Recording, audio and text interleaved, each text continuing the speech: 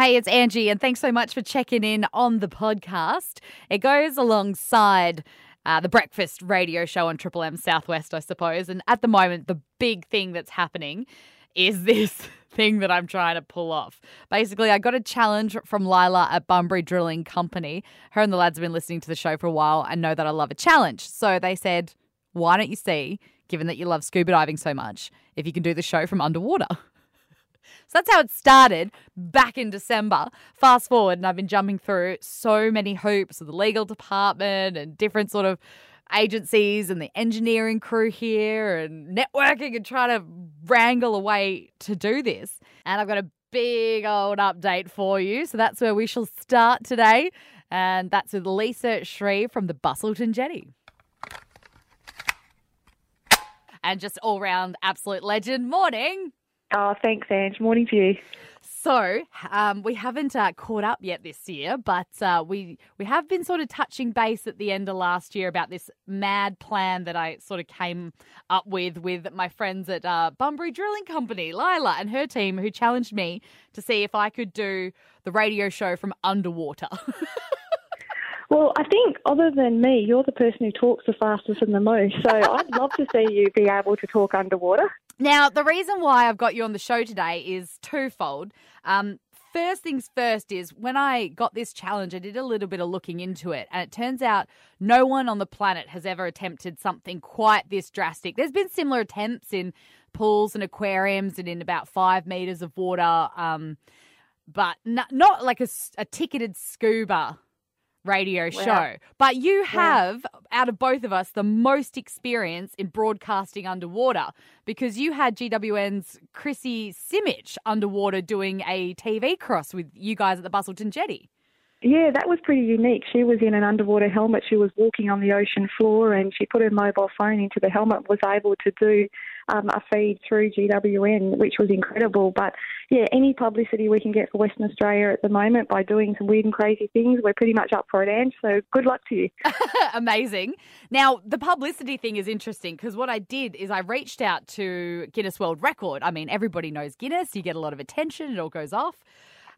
But they came back and they told me they wanted us to pay $10,000 to adjudicate this as a world record. And I immediately went, no chance. I would much rather see that $10,000 go back into the Southwest. So we've decided to turn it into a fundraiser, and we're going to do $5,000 for the Dolphin Discovery Centre and $5,000 target for the Busselton Jetty, because I would rather the money go to you guys who do such an amazing job with not only being able to showcase our beautiful coastline and how unique it is, but do a lot of research into it as well, which I'm a big fan of. So thank you. Yeah. And this is a little give back. Yeah, thank you, Ange. We've got some amazing marine scientists here, and we actually employed 7 over the summer break to come and be tour guides, and they're looking at coming back and doing their honours when they graduate. So there's a lot of work happening in the marine science field, including finding potentially a cure for cancer, because a lot of the sponges and nudibranchs have anti-cancer compounds, with antifungal compounds in some of the creatures and antibacterial compounds. So there's a lot of work happening in marine pharmacology, and hopefully we'll be able to do something amazing like that, or at least start that project rolling. And look, there's so many wonderful initiatives all over the world. You know, you had the big freeze to fight MND. You've got fun runs for breast cancer and like all sorts of different things and people get behind. But I haven't ever seen anybody sort of get behind a big marine conservation fundraiser. So maybe we could start something here. No, that would be great. I mean, the people don't understand that the ocean is so important to us in terms of, how we breathe, and we need to look after it. So anything that we can do to raise that awareness and or to help get funding to continue to fund the science that, could potentially make a difference in so many people's lives is really welcomed. And, I mean, we've got our one of our marine scientists here, Sophie Teed, won a United Nations award for being able to rehabilitate the piles under the jetty, which means that the sponges are cleaning the ocean and the soft corals are coming back. And, that won an award because people said around the world it couldn't happen, and she proved them wrong. Wow! I'm going to have her on the show. You will. She's very clever, our Soph. Oh, that's amazing. The other thing is I don't know if I need to get written official permission for this, but Lisa, on Friday afternoon, I'm at the stage where I need to test our technology. So we're planning Friday afternoon to come and use the commercial dive equipment that we're going to be using for this stunt on Friday afternoon at the Bustleton Jetty to see if it's going to work. Is that okay with you guys? We might have to get like a flotilla of boats around you with some underwater GoPros or something to film the test as well, just to make sure that it's all above board, Ange. That could be very fun. Amazing. All right, let's do it. Lisa, thank you so much. Fabulous Jan from the Dolphin Discovery Centre is joining me this morning. Hey, Jan. Good morning, Ange. Good morning, everyone. Now, the dolphins of Kumbana Bay in the southwest here are some of the most fascinating dolphins on the planet, aren't they? They certainly are. We've got some really cool behaviours and all kinds of things going on with our dolphins. So I thought, summer's a very active time for them. It'd be great to get a little bit of an update because I've also got an update for you on something, but I want to hear all about our curious creatures first. Okay, well, there's a fair bit going on. It's not quite calving season, so when the water temperature reaches its peak in another few weeks, we might expect a few calves, but we had so many last year. We had 19 calves born last year, and the calves stay with mum for 3 or 4 years, so there won't be a lot of the girls that are free to calve this year because luckily they've nearly all got babies. We've got a dolphin that keeps getting trapped in a little lagoon at the mouth of the Preston River, just off to the western side there. People keep putting a little rock causeway so that they can walk across to the other side, but sadly when the tide's low, our dolphins get stuck in there. We've got a dolphin called Tsunami, calf of wave, who often gets trapped in that area. So she loves to fish in that lagoon. So, we would ask people if they do put that little causeway, little rock steps across, please remove them when they're finished because our dolphins have been getting stuck in there. Guys, you just wouldn't even think of that. Like, you're just playing in the water, like, you wouldn't even think about it. That's right, exactly. Yeah. So, she goes, and it's a brilliant little fishing spot for her, particularly, and she just goes in there and when the tide's high, and then if there's no rocks there, she can get out. But if people have put rocks across, she just gets stuck. And she was getting quite sunburnt by the time somebody noticed her last week because it's not deep enough for her to submerge. Yeah. And so, But so that's just, something we're keeping an eye on. There's all kinds, the behaviours we're seeing are just unbelievable. And we're getting a lot of really cool footage of those behaviours now that we've got access to drone technology and we've got the licence to operate our drone and monitor the dolphins. So really cool stuff going on. That is cool. If you're not following the Dolphin Discovery Centre on social media, then you really should because they do. They capture some amazing footage and they're always sharing some cool stuff. Jan, something that I wanted to talk to you about was this crack-brained idea that came from Bunbury Drilling Company, and that was to figure out how I could do my show from underwater. So I'm calling it Operation Scuba Show, right? Oh, that's crazy. That's a pretty wild idea, but I'm not surprised coming from you and your listeners. And so we're making headway. And we're sort of at the stage now where we're really hitting the go button. I've done some training with with a full face mask that allows me to communicate, but I've only done that in a pool. I've heard from the Guinness World Records, and whilst it would be a world record, they wanted $10,000 to make it official, and I just don't think it's to get your picture in a book and all the rest of it. But we still want to create a lot of noise about this. And so we're turning it into a fundraiser. And I spoke to Lisa from the Bustleton Jetty yesterday, and we're doing $5,000, hopefully, for the Bustleton Jetty and $5,000 for the Dolphin Centre. Oh, wow. That would be awesome for our environment fund. Yeah. And so what I thought would be great is before I start asking people for donations is to get a bit of an idea, if they want to donate to the Dolphin Centre, where that money goes. Oh, look, we've got so many projects on the go. We've got our dolphins, of course. We do our dolphin monitoring, rescues if they need to be rescued.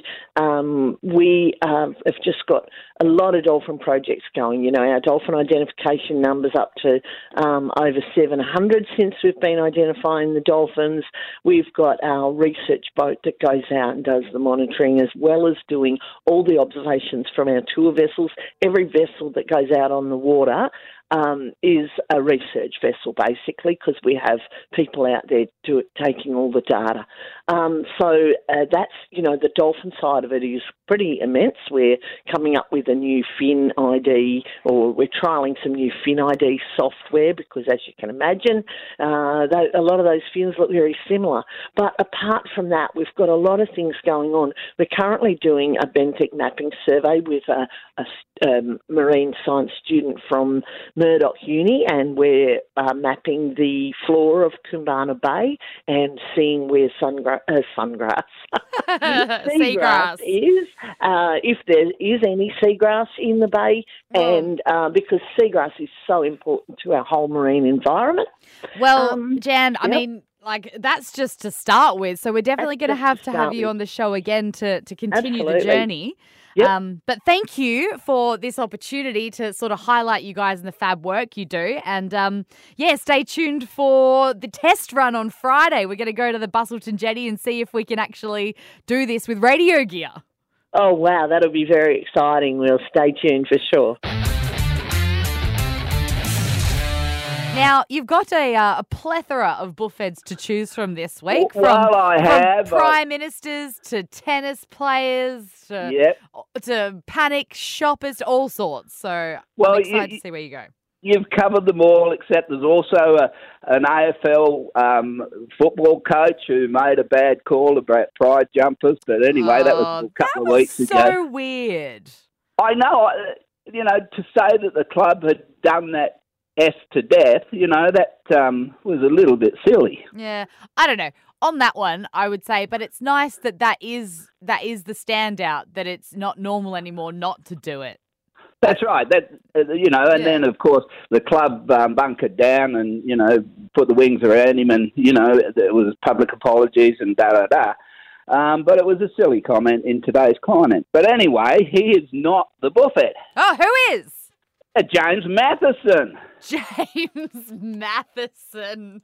Yes. I haven't heard about James Matheson. Haven't you really? For a long, long time. And I saw this pop up recently.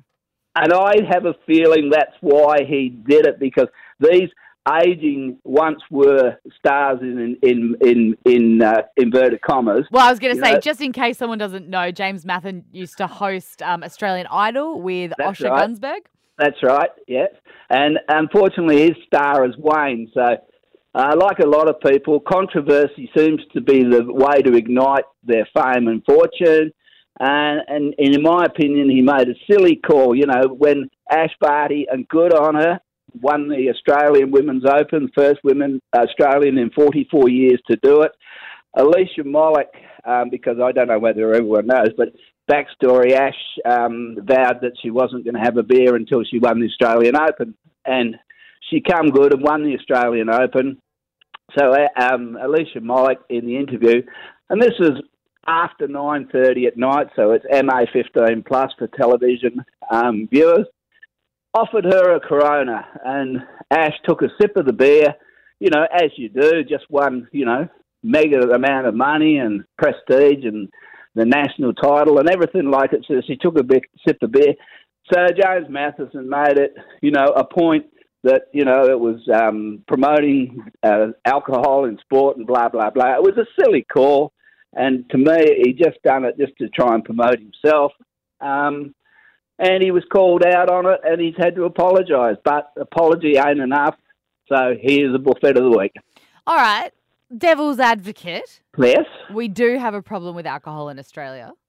We have a problem with alcohol in the world, not just Australia. Yeah, fair. But we can't... Hang on, let me finish. I'm just poking the bear here. Please do. Ash Barty is just a champion of champions. Exactly. I've never seen anybody called out for shaking champagne over their heads. I didn't see it happen when, the cricketers won. It seems very strange to me. But is it a question to have? Or is the buffhead the reporter that actually brought his comments to the forefront? Well, because otherwise none of us would have seen that or heard about it. So why are reporters taking tweets and turning them into stories still? Well, because it's all part of the process. They then become a little bit in the spotlight for doing it. I know. So we've got double buffheads this week. We've got James Matheson and whoever dragged his lame tweet into the universe. If we go back through the whole story, we probably have got a rascal of buffheads. We were able to use it to get in. I have an absolutely fascinating guest for you. I'm speaking to her because there's only a couple of days left to nominate for this year's WA Women's Hall of Fame. And in fact, you've got to get your nominations in by Friday. She was 2015 WA Women's Hall of Fame inductee, but she has had a long, fascinating career as an international woman of mystery. Dr. Sue Boyd, hello. Hello. What a lovely lead-in. Well, you kind of are. I mean, you look at your work history. You're born in Calcutta. You speak 7 languages. You migrated to Perth as a 10-pound pom in 1966. You worked in New York around the nuclear stuff in the 80s when the States and Russia were at each other's throats. And here we are in 2022, and it'd be fabulous to hear what you have to say about that. You've got a book out. There's all sorts that we need to discuss. But before we get to all of this, firstly, can you tell us about what it meant to you as a woman who has had a long-spanning, fabulously fascinating career to be a WA Women's Hall of Fame inductee? Oh, it was a great honour, of course, and it was wonderful to be recognised. It was a good group of people that year being recognised. A lot of people with different sort of histories and different kind of service. Mine's a bit unique. There aren't that many people in Perth who are retired diplomats and have had this sort of international career that I've had. It was fun. It was nice to meet those other people and to showcase what I'd done and to be remembered for it. It's very very warming, I have to say. Yeah, and I think anyone needs that opportunity in their life, especially at the moment with everything going on. So if you know a woman in the Southwest who's done some outstanding work for her community, in her career, in business, in volunteering, then please make sure you nominate, and you've only got a couple of days left. Congratulations on your recently published book. It's called Not Always Diplomatic, and the fact that you were a diplomat, I think, makes that title so fantastic. Can you tell us a little bit about it? Well, that's exactly right, because I was a diplomat. I was for 34 years. I was in the Australian Foreign Service, and I served in a lot of countries overseas, some of which you've already mentioned, and a range of challenges facing us. And different political situations. And I was in Fiji during the Spate coup and helped get Fiji back to constitutional democracy. So, there's all sorts of interesting things one can do in my career. But the point about the book is that you don't always have to go down the straight and obvious path to achieve your objectives. Sometimes you have to go sideways. You have to use unorthodox methods. You have to talk to people that you might not necessarily be directly involved, but can have an influence on the situation. And so you don't always have to be, as I say, absolutely diplomatic. And in my career, people who know me say it's a good title because I'm also a straight shooter. I say it as it is. I don't beat around the bush. I don't have any time for political correctness, So part of my, if you like, my arms, my weapons has been that knack of speaking out and speaking directly. Oh, I really love that. I'm going to have to get a copy of this one. Something that I would love to ask you is just sort of going back to the 80s, and you were working in the space of nuclear when, like I said, the States and Russia were at each other, and it was a very real threat of nuclear war. And fast forward, 2022, Russia's in our headlines a lot. Mobilisation. No. How do you feel about this? Because you're the only person that I've ever spoken to that could have a sensible answer into this. Well, the point is, it is in no one's interest to go to war in this current situation, and both sides declare that and say that. What Russia is feeling, I think, is a bit cramped. It feels that the West, the capital West, is encroaching quite close to it, and it doesn't feel comfortable in that. And so the idea that the Ukraine, which always has got a sort of interesting history vis-a-vis Russia, that should be in a situation where it might formally form an alliance with the Western alliance, which is NATO, is clearly worrying for it. And I suspect that Putin's in a difficult political situation domestically, and this is a handy weapon to use. So I think it's a very tricky situation. But the beauty about it is the diplomats are talking, ministers are talking, the conversation is going on, exploring ways of resolving this dispute in hand. And I think that's the thing about diplomacy. It is about talking. It is about understanding the other side. It is about finding a way through. It's not about just hitting each other, because that doesn't achieve anything. Yeah, well, that's like an amazing insight. So thank you for that. It was also very concise in a very complicated matter. Well, that's right. Quite brilliant. Yeah. Something else that I definitely wanted to ask you is, so you ended up having to have bodyguards in Fiji, as you mentioned. It was going through a coup, but you didn't have to have them in East Germany, even though that was East Germany when there was a wall and a very big divide and some very interesting politics around. Yes, well, that's right. Well, it was a different situation. It wasn't war. I mean, the Cold War was on, yes, absolutely. But in East Germany, life went on, It was a society that was living with families and kids that went to school and people who had jobs, and they had a different way of going about it from the way we did in the West. But it was interesting to work out how that worked and why they lived like that. I made very good friends amongst East Germans. I never had any sense of danger. We weren't under direct threat at any stage. There was interesting things about, the Stasi, which is the secret intelligence organization, was watching us very closely and recording everything we did to make sure we weren't about to foment war or foment dissent. They were very worried about what Western diplomats might be doing, but it was done in that sort of way. It wasn't an overt threat. Well, like I said, absolutely fascinating life. So if people want to know more about it, it's called Not Always Diplomatic. This is definitely off the wall.